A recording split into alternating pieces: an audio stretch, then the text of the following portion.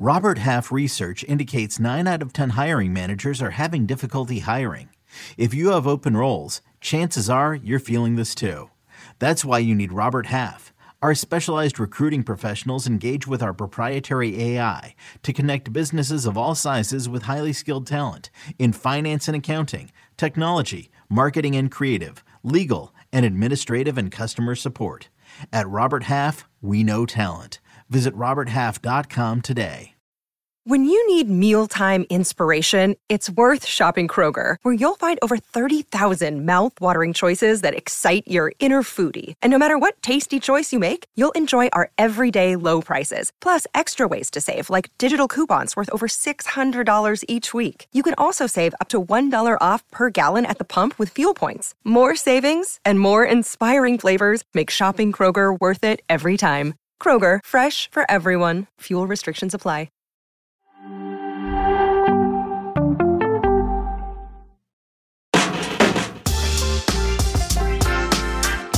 Start with some big but not very surprising news, because a French star might be going on his way to Spain. Real Madrid is reportedly set to sign the player they have spent more than a year chasing, Hala Madrid. According to a report by BBC Sport and our very own Guillaume Balenguet, French star Kylian Mbappé is set to sign his contract with Real Madrid, agreeing to join the Spanish Giants on a 5-year deal that will kick when his contract with PSG expires this summer.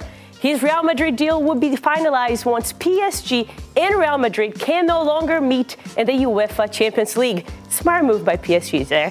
The deal is worth a reported $16 million a year, with a $160 million signing bonus and a percentage of his image rights.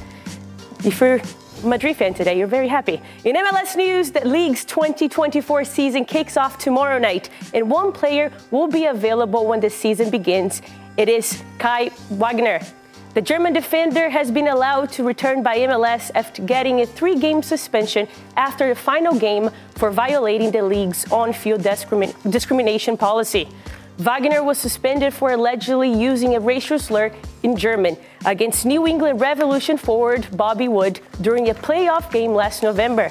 Wagner served the first 2 matches of that suspension in the playoffs, but has now been cleared to play in the Union season opener against the Chicago Fire on Saturday. Now moving to England, Roy Hodgson has stepped down as Crystal Palace manager, a decision that came after he spent time in the hospital following an illness. Former Eintracht Frankfurt manager Oliver Glasner has been named the new Palace manager. Hodgson shared a statement following his decision to step down, where he said, quote, "I understand that given recent circumstances, it might be prudent at this time for the club to plan ahead, and therefore I have taken the decision to step aside so that the club can bring forward the plans for a new manager, as intended for this summer." Palace is in 16th place in the Premier League, with just 2 wins in their past 15 matches in all competitions.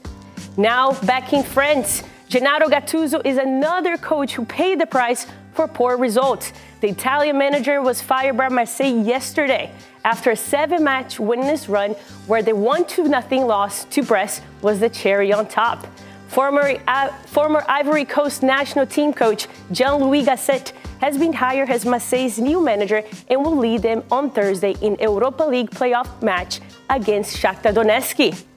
And it was a rough Monday for managers, especially in Europe, with Napoli fired Valtteri Mazzarri after just 12 matches in charge.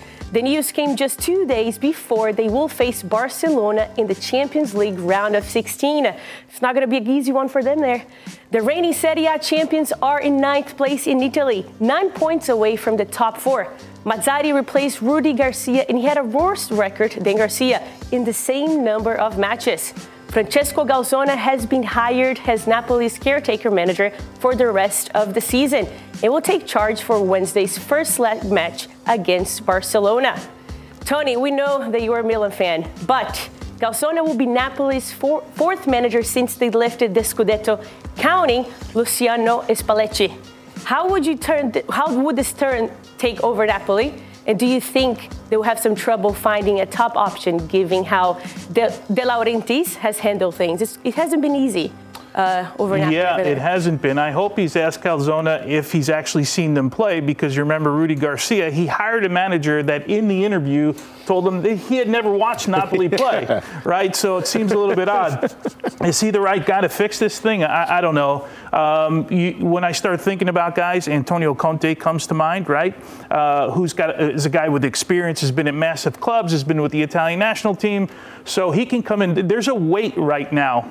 There's a weight on this whole Napoli side, right? They win the Scudetto, and we saw how heavy that was for them, getting that off their back. Thiago Motta is another guy that comes to mind, right? It's got Bologna now sitting in, I believe, a Europa League, challenging for Champions League right now. But that's a young manager that maybe is sort of a rebuild. Is Napoli that kind of team? I don't know. Conte seems like the guy for me that would be the most logical choice. But you get 3 years of madness on the sideline, and it doesn't get any less tense with him. So I don't know. He seems like the guy that I would go after to try and fix things now.